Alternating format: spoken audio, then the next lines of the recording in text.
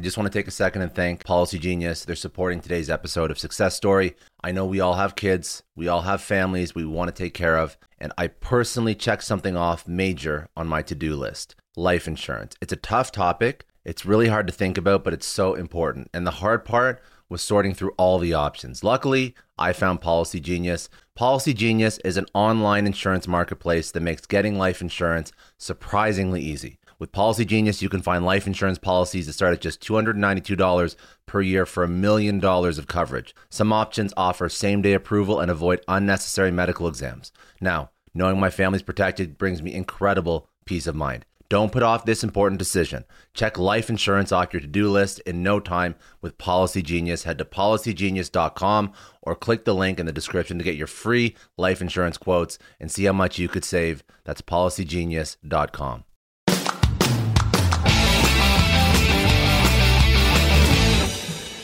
Thanks again for joining me. Today, I'm sitting down with Zach Nadler. Zach is the CEO of VaynerSpeakers. Zach has had an incredible career. He spent a long time with a creative artist agency, CAA. He was working with Gary Vaynerchuk while he was at CAA, who was one of his clients. And now look where he is now. He's working for Gary Vaynerchuk under one of the Vayner Media brands. VaynerSpeakers is one of the brands, and I'm going to let Zach get into it. But of course, this is, with the same brands like Vayner Media, VaynerX, Vayner Productions, Vayner Talent, like the list goes on and on and on. It keeps rolling stuff out. Zach, thanks for sitting down. I'm very excited to understand your story, understand your relationship with Gary, how you sort of graduated from working with CAA to working with Gary, and what you're trying to accomplish with VaynerSpeakers. So let's get into it. Yeah, I appreciate it. Thanks for having me, Scott. No, it's my pleasure. And I'm very excited to have this chat because your background at CAA was working with, I have to go through the list of some of the people that you've worked with because I don't think you're not gonna showboat as much as you should.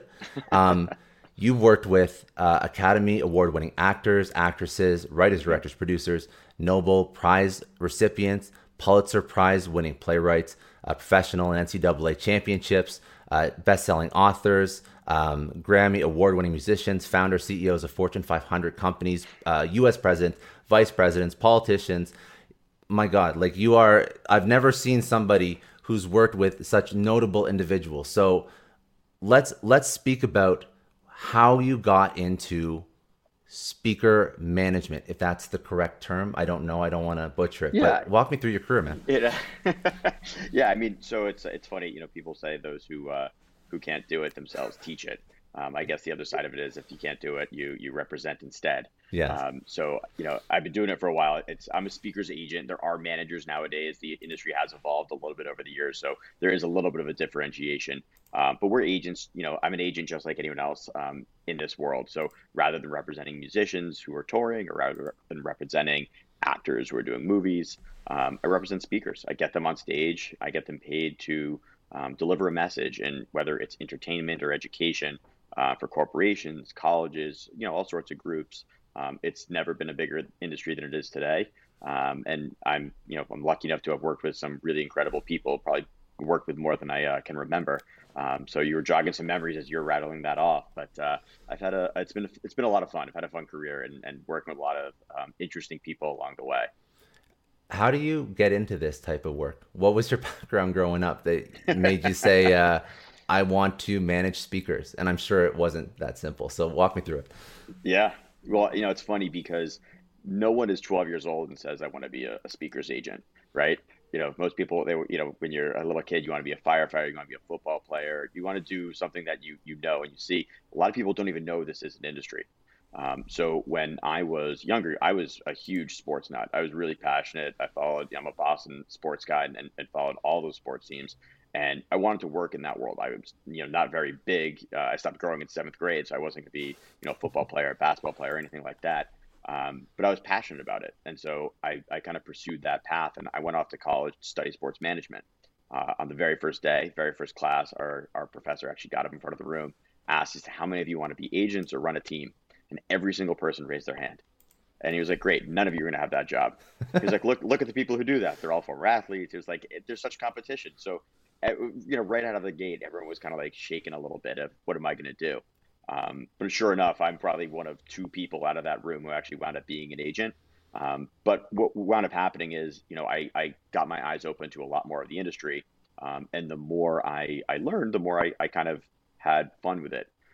And over time, I actually wound up working for a celebrity golf tour. So I started working with celebrities at a very young age, when I was, 18, 19, 20 years old. And I was doing a lot of different things for that organization. It was a small organization. It was kind of, you had to be all hands on deck. So I got really close to a lot of celebrities, people that I was, idolized as a kid. And it was a lot of fun. And so I was like, this is definitely something I want to be doing. So as I started kind of growing, I realized, I want to do something different. I gotta break out and kind of find something. And I realized, I'm not going to go find the next, all-star player necessarily, right? I'm not going to be able to scout, and I don't know the first thing about signing an athlete, if I want to pursue that, but I know how to do a deal, right? I've Hmm. seen sales and marketing deals happen, through the guise of this events group. So I kind of pursued some opportunities, and I wound up working for an Olympic agent in 2007. And so it was, a year and a half after I graduated college, and I started representing Olympians from 2007 to 2009 over the Beijing Olympics.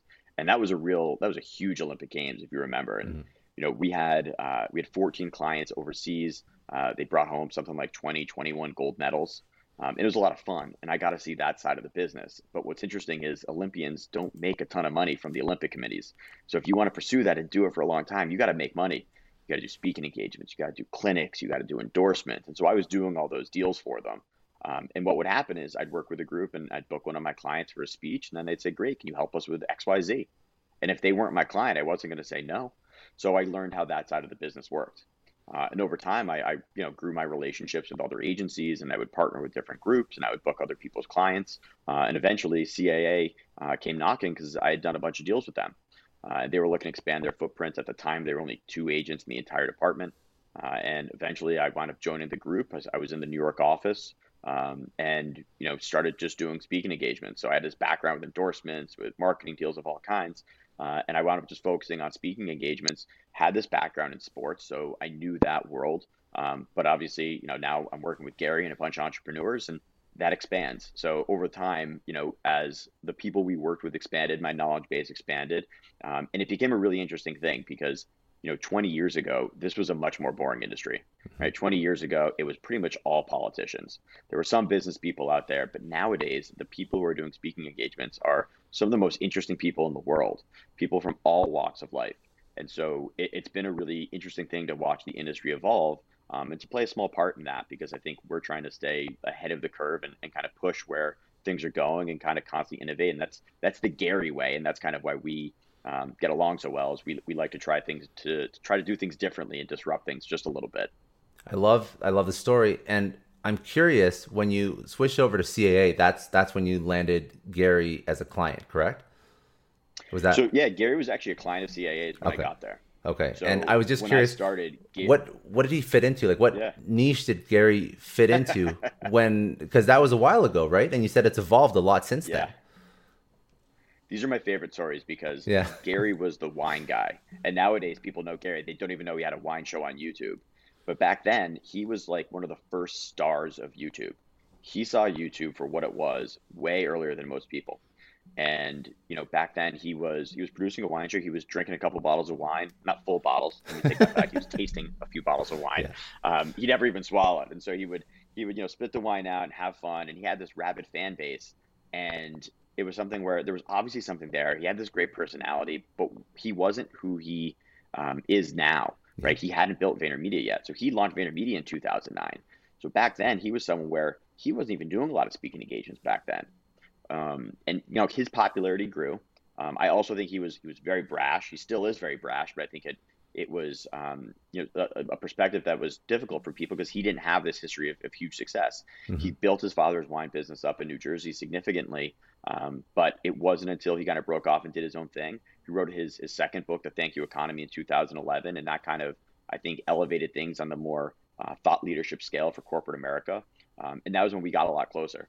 So starting then, when he started doing a lot more speaking, A lot of corporate groups came calling. He was doing deals with some companies where he would do more than one speech. He would do 4 or 5 speeches or regional offices and things like that. And our careers kind of grew together. I don't take any credit for the work he's done because he's the one on stage doing all the hard stuff. And he drives obviously a lot of business, just being the personality and self-promoter he is and understanding how these platforms work. And he's done a great job of it. And I think one of the reasons we've had a lot of success together is when he was early on, like, again, he wasn't doing a lot of speaking. And as the world's evolved, he's evolved with it. And we've been able to kind of push the boundaries. And so he was always open and willing to getting creative. He was the very first virtual event I had done in 2012 when these weren't a thing. So he's someone who I think saw great opportunity, and we kind of got along very early on because we had a similar personality when it came to customer service and the sales approach and honesty and empathy. And so we hit it off right away. But he was someone when I started, I was like, who is this guy? I've got no idea who he is, what he does. I haven't seen his YouTube show or anything. So I had to get educated just like everyone else. And do you feel like Gary and yourself innovated the almost, we're setting the precedent and disrupting what speaking is and what that role looked like? Because it seems like from the wine show and wine library and all the things that he's grown into the modern Gary Vaynerchuk, which everybody now knows is very focused on media and marketing and sales and social media. But like you mentioned before, that individual did not have the same, I guess, level of awareness, or those individuals were probably not as involved in speaking as they were today. So do you feel like you've sort of set the path with Gary and this sort of brand in speaking? Well, again, I don't want to take credit for it because I think a lot of what Gary has done was thoughtful and considerate, and he built a career for himself, and I think he did it the way he wanted to do it. I think I helped along the way, negotiate the deals to get him some of those places. I think what Gary did, though, is give people a lot of permission to be themselves, right? Yeah. He was always unabashedly himself, still is. And that's my favorite part about working with Gary is, who you see on camera is who he is all the time. He is a very kind person. He gives a lot of his time. He's an extremely hard worker. And so these are things that carry on. And I think when he was on stage being himself, a lot of other people were like, oh, it's okay to be yourself. You don't have to be a phony. And, the motivational speaking world is kind of what it was, right? There was the political speakers. Then you'd get the guy who comes in with overalls and a pencil over his ear, right? And he kind of, excites the troops, right? And it was kind of this cheesy thing. And there was almost like a negative connotation to doing that. And Gary doesn't call himself a motivational speaker. And I don't think he is either. I think he happens to motivate people.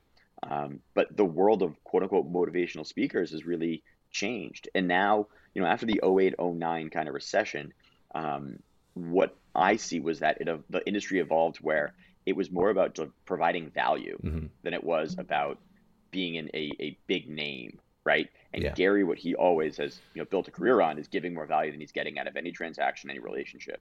So very early on, he was helping people. He was giving his best advice out for free. Yeah. And as he did that and his career grew, I think other people saw like, oh, this is working. And I think the thing that he had was this authenticity. And then over time, he got incredible credibility. People saw that he knew what he was talking about. The things he was saying was right. The ways he was saying is why he was so successful, right? The way that he was able to get people to think differently. So I don't know that we can take credit for innovating and evolving the industry, because I think there's a lot of people who did a lot of things. There's also a lot of external factors that played a role. But I think, we try to at least be thoughtful about what we were doing so that it was an industry that allowed for more opportunity. There are more speakers than ever before. There's more events than ever before. There's a variety of reasons why that's the case. Gary's not the only one, and I certainly am not the reason behind it. But I think a lot of people give Gary credit for inspiring them to do things. And I think his first book, Crush It, really charted that path, because it was all about, if you're excited about something, write about it. If you're a writer, right, for a blog, right, tweet about it. It's talk about permission. It on a podcast. It's the permission. Do a video. And and realizing that you actually could have a career on that. He was talking about influencers in 2009. That wasn't a thing. So it was something where he was really kind of pushing the limits of what it was. And again, it was that permission, letting people know that they could do what they want to do. They didn't have to go to a cubicle and work a 9 to 5. They don't want to.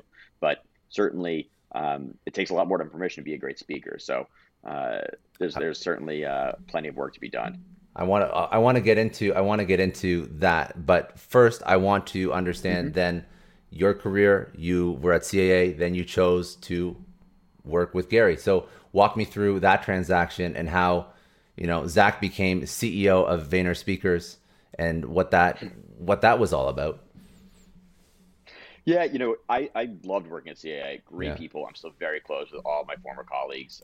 We talk on a regular basis. We still do business together. But what kind of happened was, um, you know, Gary and I grew closer, and we traveled together for events, and we talk all the time, and we'd share ideas about what we saw and where we saw the industry going. Right? We talk about ways that we thought we could improve the business, and I look at it as Gary's one of the foremost speakers in the world. He's doing, 100 speeches a year and has this knowledge base of being someone who's an excellent business person and someone on stage. And let's be honest, he's disrupted many, many businesses. You listed them off. VaynerX, we used to joke like when you'd come to work, there was a new company under the masthead every day because he was just evolving and creating new businesses. And, it was something where he sees opportunity. It's hard to run away from that. And we were so aligned on a lot of things, and we had done so much together that it was an easy decision to make in the sense of knowing that we were going to be able to do things differently, that we were going to have success together because he's not a bureaucrat, right? He's there when I need him for anything. He's not only my partner, he's my biggest client, which is an interesting relationship. But it's been fun because we get to do things differently. There's no one that we have to ask permission of. And he lends really great support to the entire team and what we're trying to do. And it was something where, I was ready for a change, right? I was ready for something different, for a new challenge. It's not that, CAA was a bad place. It was more like I want to build something the way I see it. And I think this has been an industry where over 40 to 50 years, there hasn't been a whole lot to change. And it's a lot easier to change when you start from the beginning rather than changing in the middle of the race. So I think it was a fun opportunity. We started about 2.5 years ago. We've had tremendous success. Obviously, COVID has been a difficult time to say the least. But I'm very excited because I think what we've built has proven that we know what we're doing and that we can do things differently, and still have significant success. And it's been a lot of fun because obviously when you're doing things and you're building a team, there's certain challenges, but when you're in the in the dirt with one another, that's where the most fun happens. And so, being in the dirt with Gary is a lot of fun, Yeah. because he certainly, loves to get dirty and get creative with this stuff. So we've had a blast. Awesome. And that it makes sense that if you're shooting ideas off Gary all the time, and then you brought so much expertise from the speaker side, like the combination of his love for building businesses and your traditional training in actually doing this successfully.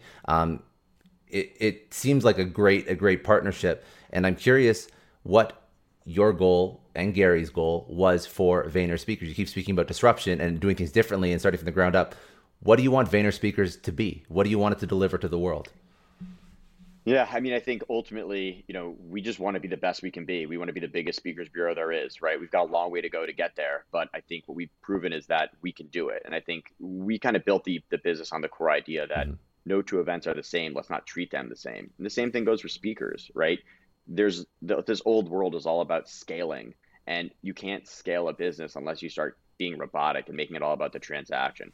We're trying to lead with empathy and say it's not about making every transaction a transaction. It's removing the transactional element from the deal. And the relationships we built are why we've been successful, right? The relationship I have with Gary is why the company started in the first place. So we really want to, make a difference, prove that, you can be really successful. You can grow a business. We look at this as saying, if we put some innovative ideas behind it, it's not going to take a whole lot to disrupt an industry that's just old and tired. But we really want to be forward thinking. And so we're always experimenting. We're trying new things. We're trying to be bold. We're trying to be different. Very early on, we made a conscious decision. We weren't going to build the roster the way a lot of other groups do, right? They look and say, all right, who's the mountain climber we can get, Yeah. right? Who's check these boxes of people that you represent. We looked at it and said, we want to represent people we believe in, people who are like-minded, people who are connected, and represent them to the best of our ability, help them grow their careers as we grow our business. And like I said, we've had some great successes with that, but the idea is really to build the best business we can be. We're not settling for anything. And it's also something where we look at it and say, there's all this opportunity, right? Yeah. All over the place. There's more events than ever before. We have 15 clients. We've turned down well over 1,000 people who wanted to be clients of ours, because we want to represent the best and we want to be the best representation we can. So my follow-up question is, through the lens of VaynerSpeakers, what should people be doing to get into this agency? What should they do to be a paid speaker? Yeah, well, first off, I mean, again, like I said, we have 15 clients. Yes. We're working our way up, so we're not signing everyone. No. But certainly the emails come in, and we love it. We love that there's a kind of a fervor for this. I think it's a question I get a lot. How do you get into paid speaking? We joke around that it's the best paid part-time job, right? There's certainly a lot worse ways to make a living, but to do it professionally and make it your career does require a lot of time, a lot of sacrifice, a lot of energy. And my favorite part of this is that Gary is a great example. His first speech, he was pouring wine at the event so that they would let him get on stage, right? Who's willing to do that? That's right? a damn good story nobody too. Comes out of the gate. I love that. And it's great because if he's willing to do it and now he can make six figures of doing a speech, well, what's your excuse for not being willing to do that? Yeah. So I think people kind of expect they have a sense of entitlement, and they expect that these speeches are come out of the woodwork. You sign with an agent, you just start handed checks. But the reality is, it takes a long time to build a career. You got to put the time, the energy in. I always tell people, if you want to get started speaking, just go find a stage. Go speak at a nursing home, right? Go speak at an elementary school. Those are tough crowds, right? You can do it there. You can do it anywhere. And I think you have to hone your message, see what works. Make yourself special and different. If you just go out there and just start telling your life story, it's not always going to work. Your life may not be that interesting. You go to a nursing home, I guarantee you it's not going to be as interesting as everyone who's in there. 100%. So it's something where you really gotta try it. And I think some people say, I can be a great speaker if only somebody would give me the chance. Yeah. Well, make that opportunity for yourself. Call your best friends who have companies and say, hey, can I come speak to your employees at lunch?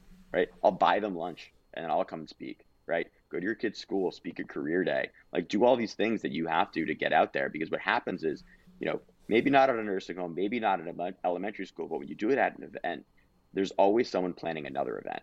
And eventually people start saying, hey, you were great. Would you mind coming to our nonprofit fundraiser and, just talking about your story or sharing these details? Would you speak at our Chamber of Commerce?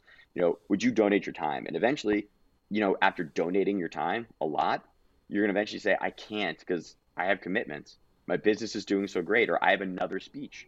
And that's when you can start to say, you know what?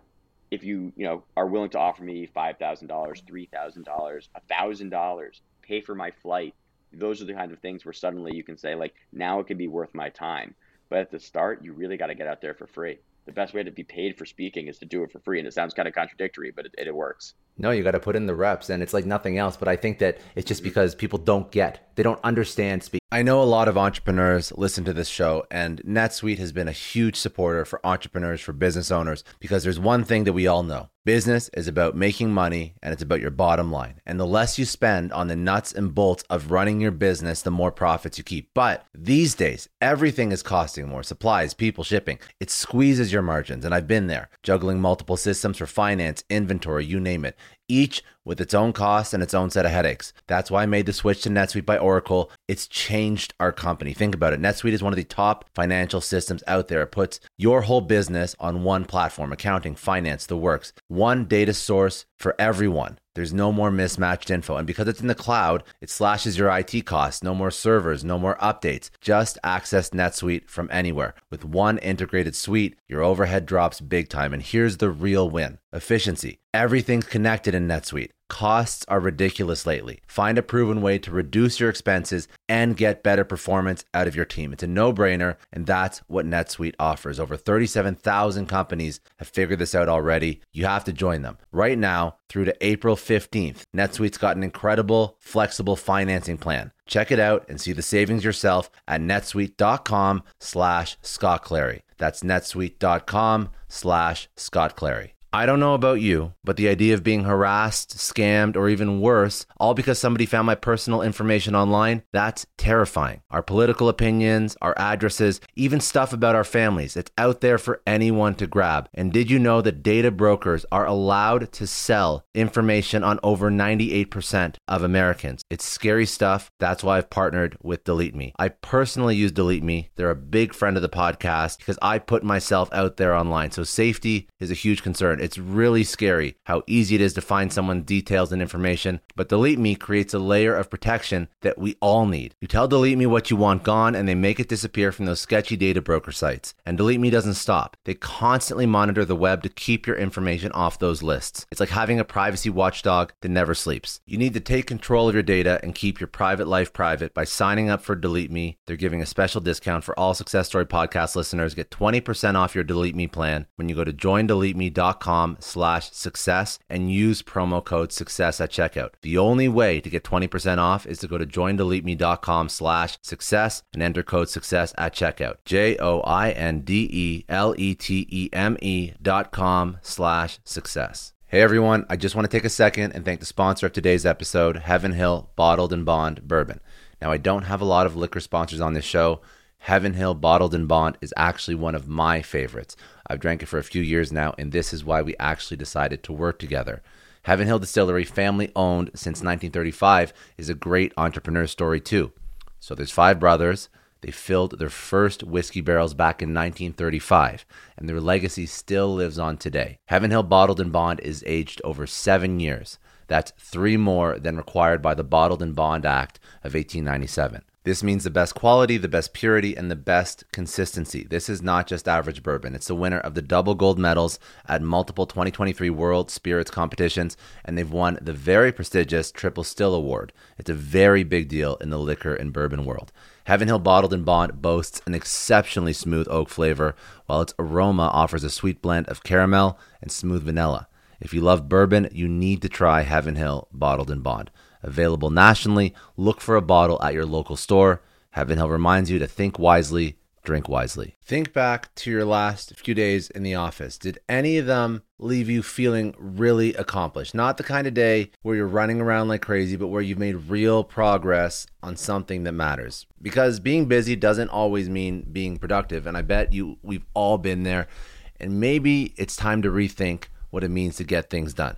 Today's episode is sponsored by Belay, and what they help you do is, instead of getting sucked into emails and to-do lists, they help you delegate tasks and focus on big goals. They can connect you with top-notch US-based talent who are ready to take on those time-consuming tasks that bog you down. Let's be real. There are way more important things you could be doing than bookkeeping or wrangling a packed inbox. They have virtual assistants to handle all of those pesky administrative tasks, or accounting professional to take care of all your financials. But here's the best part. You don't have to waste weeks searching for the right person. Belay's personalized matching service works quickly, sometimes matching you with the right talent to take stuff off your plate in under a week. Are you ready to try a different way of working? Check out Belay's list of the top 25 things you can delegate to a virtual assistant. It might just change your business and your life. Text SUCCESS, that's SUCCESS, to 55123 to get the list and to start transforming your to-do list with Belay. Thank you so much, Indeed, for sponsoring Success Story. For all business leaders out there, Indeed is a lifesaver. See, we're always driven by the search for better, but when it comes to hiring, the best way to search for a candidate isn't to search at all. Don't search, match with Indeed. If you need to hire, you need Indeed. Indeed is your matching and hiring platform with over 350 million global monthly visitors, according to Indeed data, and a matching engine that helps you find quality candidates fast. You're going to ditch the busy work and you're going to use Indeed for scheduling, screening, messaging, so you can connect with candidates faster. And Indeed doesn't just help you hire faster. 93% of employers agree Indeed delivers the highest quality matches compared to other job sites, according to a recent Indeed survey. Leveraging over 140 million qualifications and preferences every day, Indeed's matching engine is constantly learning from your preferences. So the more you use Indeed, the better it gets. Join more than 3.5 million businesses worldwide that use Indeed to hire great talent fast. And listeners of this show will get a $75 sponsored job credit to get your jobs more visibility at Indeed.com/Clary. Just go to Indeed.com/Clary right now and support our show by saying you heard about Indeed on this podcast. Indeed.com/Clary. Terms and conditions apply. If you need to hire, you need Indeed. There's a veil there. It's not something that you go to school for. It's not something most people even get into in their entire career, right? You don't have a mentor. Most people don't have mentors that have a prolific speaking career. So for some reason, they just think, oh, if I get famous enough or if I am successful enough, people are going to start contacting me. And actually, that's a follow-up question. If I want to be a speaker, should I focus on having an exceptional career and then selling that story, or how would I differentiate if I don't have incredible career milestones yet? It's a fair question, and I think there's like to what you were saying. There's also like the Justin Bieber way of doing things, right? Make yourself a star on YouTube. If Hmm. you're speaking, it looks like you're on stage, or you're speaking in your living room, right? If it's good, people will watch it. People then say, "Hey, I want you to come to our event," right? A lot of people find Gary, find our other clients by searching stuff on Instagram, on YouTube, getting forwarded links, and that's kind of what separates the good from the great or the bad from the good. And content is king right now, and if Hmm. you're producing speaking, it's a great content because people really absorb that stuff right now. They'll watch, look at the views on TED Talks, right? Millions and millions of views. People are watching. But the difference between a good TED Talk and a great TED Talk can be a few million views because ideas worth sharing, not all ideas are worth sharing the same, right? Some ideas you want to share a lot more than others. So that's what differentiates, right? Anyone can just get up on a stage and tell their life story. Hmm. But if your life story is like 25% of the room, that's not going to be that interesting. You got to find something that's special and different about yourself. Find a message, find some core values that you can impart because if you're not bringing value to the table, people aren't going to invite you back, right? It's just like anything else. And I Yeah. think not enough people really think that through and they think like, you know, just the way I talk is going to be exciting. Well, that's sometimes true, but you got to be exceptionally charismatic to carry Yeah. it that way. So Yeah. really, you got to be someone who has has some message that's really strong because, right now, if you look back, there's never been more celebrities. And so, you can get a big name to come and speak at a conference and why would someone have someone they've never heard of? And then when you look at all the kind of other exceptional people who have been out there, like nowadays there are, there's 80-year-old, 100-year-old Olympians. Every one of them have an amazing story. They didn't win an Olympic gold medal because they were a schlub, Yeah. right? They spent Yeah. the time and they were exciting and they did something really cool and great. And that's just one aspect of it, right? That's one, core little niche of speakers. So if you look at all of the different competition, it's like, how do you separate yourself? You make yourself different. You make yourself special. And, it's being authentic. It's not just trying to like inflate your own ego.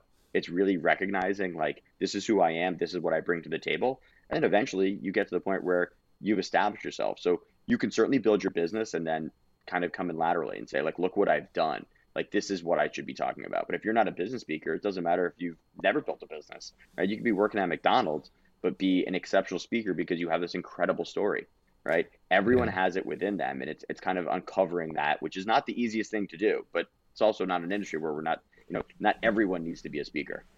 I was going to say, I think that people default to turning their life into one giant hyperbole, but it's really the opposite because if Hmm. you highlight all the negatives and the pains and the worst days of your life and you summarize those in a way that tells an impactful story, that's way better than somebody who just speaks about everything in my life worked out, right? Nobody Right. needs to hear the yet like like the person who had success multiple times, multiple exits, never had any stress in their life. That's not something I can connect with. Like, life Right. life really sucks sometimes. So if you can find a way to weave those into your story, like you said, if you work at McDonald's, you can still be an incredible speaker if you find a way to tell your story. It's just Hmm. about positioning and framing, and like you mentioned, it's practice.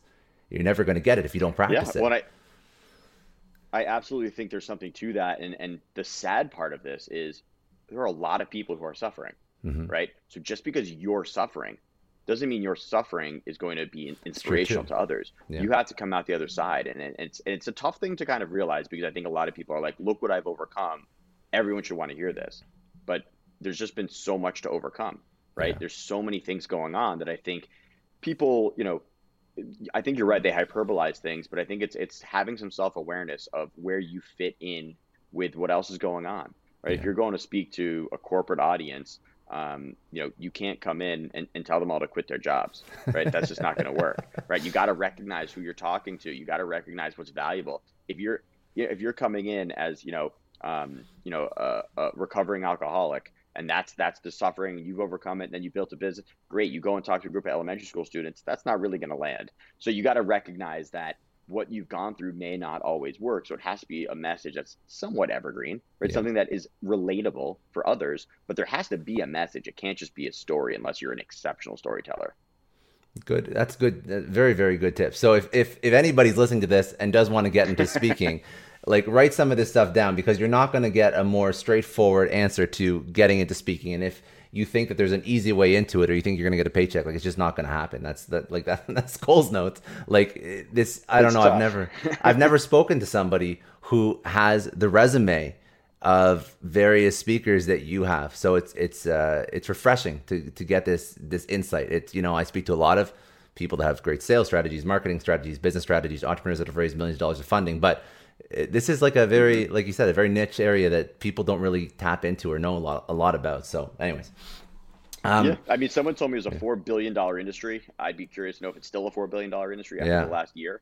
So let's But I don't talk think about people that. think of it I'm that way. curious how Yeah. you've dealt with all of COVID, virtual events. So what has happened to the industry from your perspective? Well, this time last year, let's think, it was March 11th tonight, right? So this time last year, we were still like, oh, we'll see if this is, going to last a month. So we had to readjust, and it's something where obviously, as a lot of people know, virtual events are kind of a thing. And 10 years ago, people kind of had this idea that virtual events are going to take over. No one's going to show up and hop on a plane anymore. You can do everything via video conference. Remember, Skype was this thing. Well, that never happened, but this has kind of accelerated that. Mhm. And we've done virtual events for a long time, right? With Gary, the first event we did, he did a wine tasting with a group. I forget whether it was either in Poland or Hungary.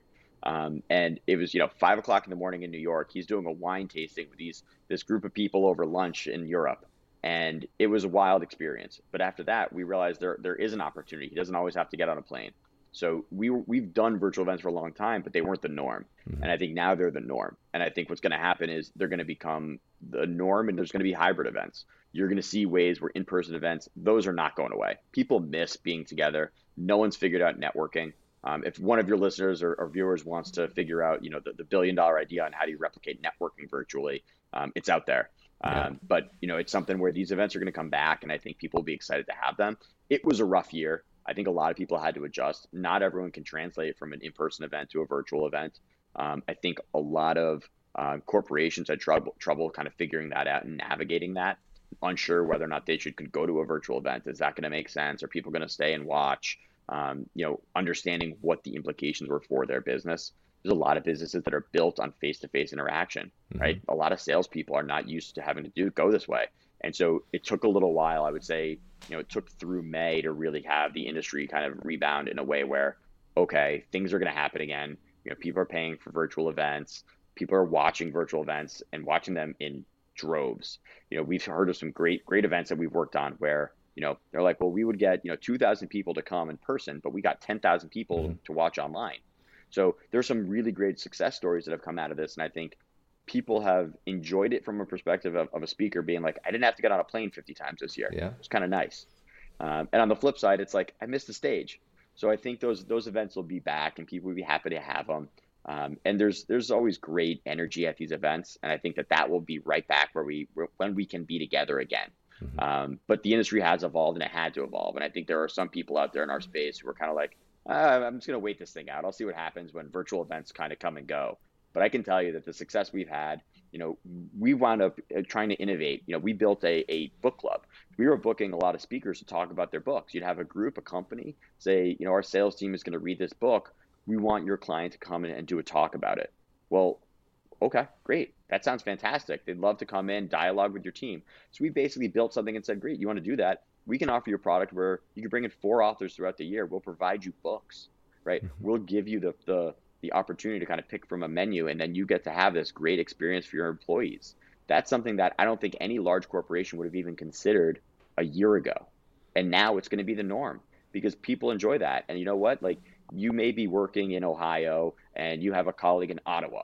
Well, guess what? You're probably not seeing each other that often. But if you have an experience where you're joining a book club together, suddenly there's also additional value for the corporation. And it's going to cost a lot less than getting those two people together in person.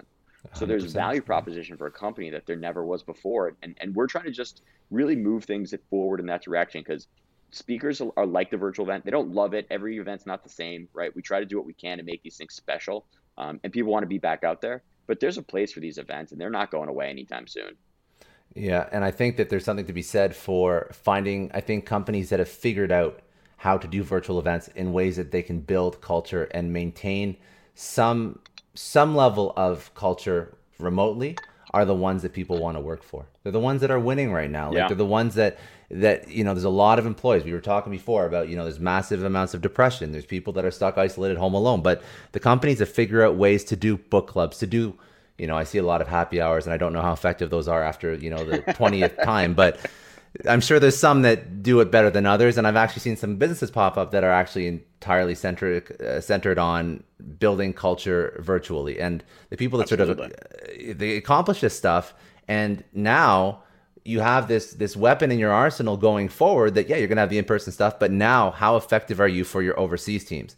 Like even when I used to work for a major telco in Canada, Bell Canada, and they were, it's just Canada, and you still probably only see 10% of the workforce in your years working there, because it's, coast to coast. There's hundreds of offices, and even in a technically small geographical location, one country, you still have to find a way to network virtually. And we never had that. Like we never were able to. It just, the people in the other offices didn't exist. Basically, that's just how it was. So there's something to be said for, this has expedited the industry. It's expedited what businesses have to do. And I think it's just going to honestly be a healthier, more collaborative, better virtual space, both for speakers and for just corporate communications and whatnot, whenever this goes back to normal. And I say that in air quotes, just because I don't know what the new normal will be. And it's probably not going to be the normal that we left, a year and a half ago. That's right. Yeah. I have a follow up. I think you're absolutely right. Yeah, no, I was just gonna say I think you're absolutely right. I think I've been kind of joking. It's kind of like animation versus play, right? Yeah. When you're on stage, real people, you have to obey the laws of physics. When it's an animated television show or something, anything can happen. Virtual has kind of opened up the doors for anything to happen. You can do things. You can pre-record. You can insert video. You can do things in a much different way, and you can open it up. So you can do an in-person event, when things are kind of open back up, and still do it virtually. So that, maybe it's just your home base, but you can stream it to other places. Now, a lot of groups were doing that prior to COVID, but now I think it's going to be the norm. People are going to be asking for that, and people are going to demand that they have access, because now they realized they can get a lot of value from something that they maybe previously didn't even know they could enjoy. Mm-hmm. And I think that there's actually an expense component as well. Like I've worked with some broadcast companies 100%. that they were doing like green screen backgrounds, placing two individuals in the same room, having a fireside chat, and to the viewer, it looks like they're sitting in two chairs, and they're actually sitting in their own living rooms, like halfway across the world. Like the things you can do that would actually just save costs and just make things a lot cheaper.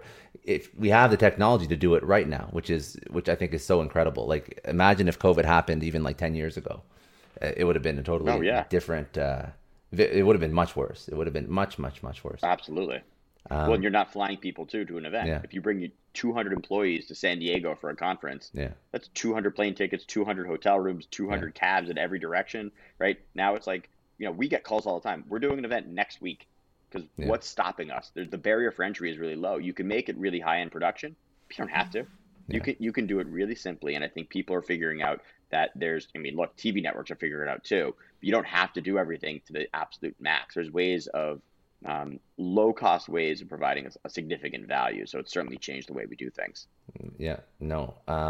I just wanted to get your opinion on one more virtual event topic. As a speaker, how do you master virtual events versus in person? Because I'm sure it's a total, it's so different.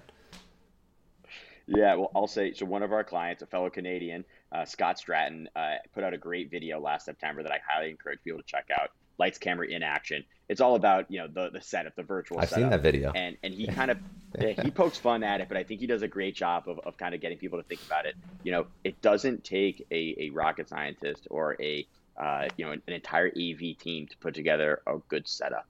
And I think once you have a good setup, then I think you have a comfort level of, I know I look good, I feel good, I sound good. Now you got to make sure that there's actual value there. There's a lot of, I'm going to choose my words carefully. There's a lot of groups out there who are offering get Zoom certified, Get certified as a virtual Yeah, speaker. yeah. And it's like, great, how many speeches has the certifier done? Because this hasn't been around for a long time. So I think there's something to it's more of an art than a science. But I think just like speaking on stage, it takes reps. Hmm. It's if you're someone who walks around on stage, well, you're not gonna be able to walk around unless you have a camera person in your living room, right? You got to figure out how that works. So it's just like the regular stuff. You got to do reps. Do it. You Hmm. can record it and then watch yourself later, right? It's going to be probably painful, but I think the more you do, the better you get. And I think, especially because it's a world where we see this kind of lasting. If you're going to be an active speaker, you got to figure out what it looks like. I think a lot of people have gone to Q&A because it's easier, right? Hmm. It's simpler to say I'm not going to repair anything. I can just answer questions. But I think ultimately their audiences still want a kind of a lecture sometimes, right? There's a time and a place for it. If So you're good at being it. able to be comfortable in front of the monitor, in front of the screen and the camera makes a difference. And people can tell, right? They can tell if you're being authentic or if you're scared. And, you don't get unscared by just, hoping, keeping your fingers crossed. You really got to try it and That's practice. that's the best advice I've gotten on this show. It's so simple, but I love that. That's quotable. Yeah, you don't get unscared just by crossing your fingers or thinking about it. You got to do it. You got to That's do right. it, and speaking's no different. That's damn good advice. It's so simple. Okay, I wanted to wrap up with some rapid fire Hmm. questions just about you and your career. Sure. I asked these to everybody. Is there anything else you want to touch on in the world of VaynerSpeakers, of virtual events, of your career that we didn't go into? No, I would say, we come check us out, VaynerSpeakers.com. If you are doing an event, if you have questions, call us, shoot us an email. We're here to help, right? That's ultimately what we do. One of my clients told, or one of my customers told me that we actually offer free consulting, and I was like, no, I just want to make sure your event goes well. Yeah, So we want to be there. We try to be a resource for everyone out there. So it's still the wild, wild west. So don't hesitate. Let us know if we can help you out. cool, good, good. So, one lesson that you would tell your Hmm. younger self. One lesson I would tell my younger self. Hmm. Um, that's a great one. I think that I would probably tell my younger self to enjoy it along the way. Now, it's not to say that I haven't enjoyed it, but this journey has been a lot of fun. I've done a lot of great stuff, but I think you lose track of time, and I think you also I'm not a workaholic per se, but I work a lot, and I think to be successful, it takes a lot of hard work, but I also think there's ways of doing it where you can separate a little bit. Hmm. And I would probably tell my younger self, like, relax a little bit. You're gonna get there. You'll be fine. One piece of career advice that you give somebody looking to pursue a career similar to yours, and pick whichever career you want to give advice for, because you've had a few different things that you've done. So, I would say you gotta learn everything about the industry. So I worked in sports, and I get a ton of people still who call me and ask me for advice on how do you break into the industry. mhm. And you know, it's not easy. You're competing with people who are doing it from you're competing with political science majors and finance majors and English majors, not just sports management majors, right? Everyone wants to work in sports or music or entertainment, but you have to be willing to sacrifice. You have to be willing to learn and be better than everyone else. But you have to be willing to learn about it because there's so much that goes on in the sexy industries, and it's not just the sexy things, right? It's Mhm. sometimes it's the grunt work. It's all sorts of back work, sales, right? Sell tickets for a sports team. That's the easiest way in the front door, right? So I think there's a lot of opportunity, but people don't really look around the edges. Very good advice. Um, what is a resource? It could be a person, a book, a podcast, anything that you have used over your career that's really helped you out that you would recommend people go check out. So I'll steal from Gary. It's called Google, and it literally has every answer. So I use it nonstop, right? It sounds condescending, but at the end of the day, like I really think you have to learn a lot of stuff yourself. I think a lot of people are looking for the shortcut. Hmm. And I know that for me, like I learn stuff all the time that I had no idea how to do yesterday. And it really is just like hunting, right? You become a hunter on figuring out where the information is. So there's not any one resource, but Google certainly provides you with the resources. So I've even created my own search engines using Google, like little things to kind of search certain places. So I think the more you hunt, the more information you're going to find. So that's certainly my number one resource. It's funny. People that I find across any industry that are the most successful are the most curious, are the people that are Hmm. entirely self-taught in things that even are relatively trivial things. They just figure it out no matter what. That's a Yeah. good answer, though. It's a very good answer. Um, what does success mean to you? I would say success for me is kind of the respect and gratitude of peers, right? And those I work with. So that means my colleagues, my employees, my clients, my customers. I want them to know I'm working my ass off for them, that I'm doing the best I can for them, and I hope that they see that, right? Because ultimately, sometimes the work we do, in the shadows gets lost. The time spent redlining a contract isn't something that people watch. You don't get a lot of B-roll of a speaker's agent pouring over a computer, but ultimately, I think success to me is people knowing that we're working hard for them. And it's not just myself, but everyone that's on our team. That's a very good answer. And then, most important, where can people connect with you? And you already gave a website, but other links Yeah, or socials people should go check out. VaynerSpeakers across all platforms, right? We follow the lead of our co-founder Gary Vaynerchuk, so you'll find us all over the place. VaynerSpeakers.com. Please check us out. Let us know how we can help you out.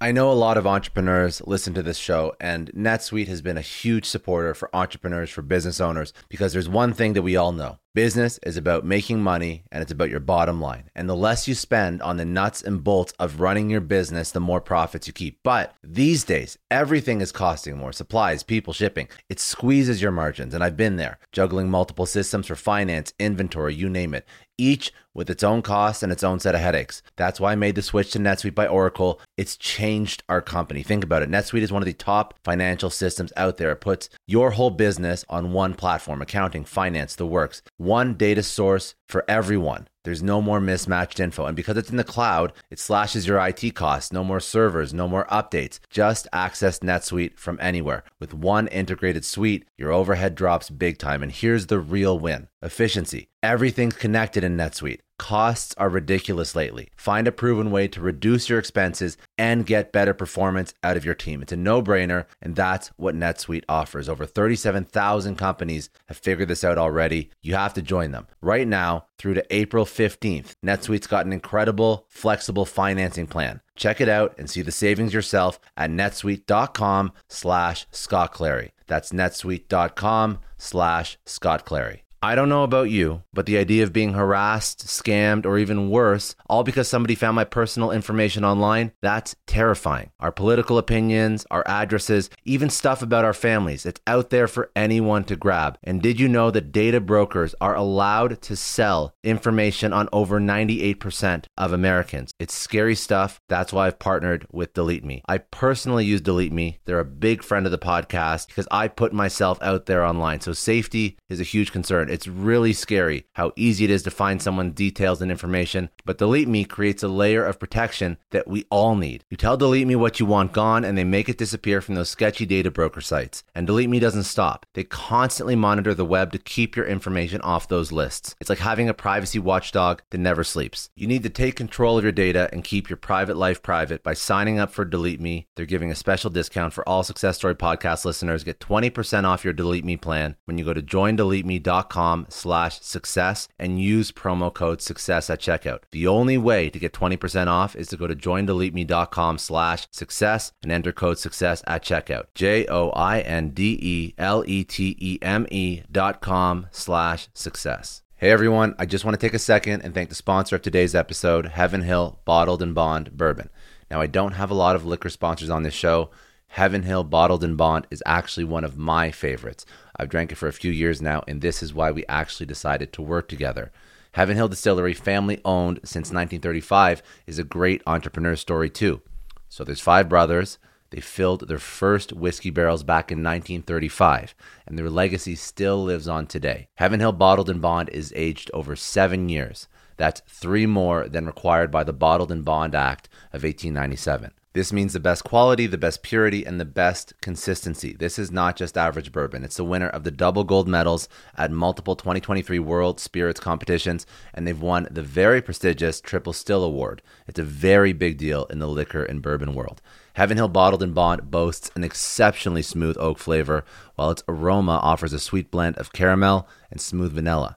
If you love bourbon, you need to try Heaven Hill Bottled in Bond. Available nationally, look for a bottle at your local store. Heaven Hill reminds you to think wisely, drink wisely. Think back to your last few days in the office. Did any of them leave you feeling really accomplished? Not the kind of day where you're running around like crazy, but where you've made real progress on something that matters. Because being busy doesn't always mean being productive, and I bet we've all been there. And maybe it's time to rethink what it means to get things done. Today's episode is sponsored by Belay, and what they help you do is, instead of getting sucked into emails and to-do lists, they help you delegate tasks and focus on big goals. They can connect you with top-notch US-based talent who are ready to take on those time-consuming tasks that bog you down. Let's be real. There are way more important things you could be doing than bookkeeping or wrangling a packed inbox. They have virtual assistants to handle all of those pesky administrative tasks, or accounting professional to take care of all your financials. But here's the best part. You don't have to waste weeks searching for the right person. Belay's personalized matching service works quickly, sometimes matching you with the right talent to take stuff off your plate in under a week. Are you ready to try a different way of working? Check out Belay's list of the top 25 things you can delegate to a virtual assistant. It might just change your business and your life. Text SUCCESS, that's SUCCESS, to 55123 to get the list and to start transforming your to-do list with Belay. Thank you so much, Indeed, for sponsoring Success Story. For all business leaders out there, Indeed is a lifesaver. See, we're always driven by the search for better, but when it comes to hiring, the best way to search for a candidate isn't to search at all. Don't search, match with Indeed. If you need to hire, you need Indeed. Indeed is your matching and hiring platform with over 350 million global monthly visitors, according to Indeed data, and a matching engine that helps you find quality candidates fast. You're going to ditch the busy work and you're going to use Indeed for scheduling, screening, messaging, so you can connect with candidates faster. And Indeed doesn't just help you hire faster. 93% of employers agree Indeed delivers the highest quality matches compared to other job sites, according to a recent Indeed survey. Leveraging over 140 million qualifications and preferences every day, Indeed's matching engine is constantly learning from your preferences, so the more you use Indeed, the better it gets. Join more than 3.5 million businesses worldwide that use Indeed to hire great talent fast. And listeners of this show will get a $75 sponsored job credit to get your jobs more visibility at Indeed.com/Clary. Just go to Indeed.com/Clary right now and support our show by saying you heard about Indeed on this podcast. Indeed.com/Clary. Terms and conditions apply. If you need to hire, you need Indeed.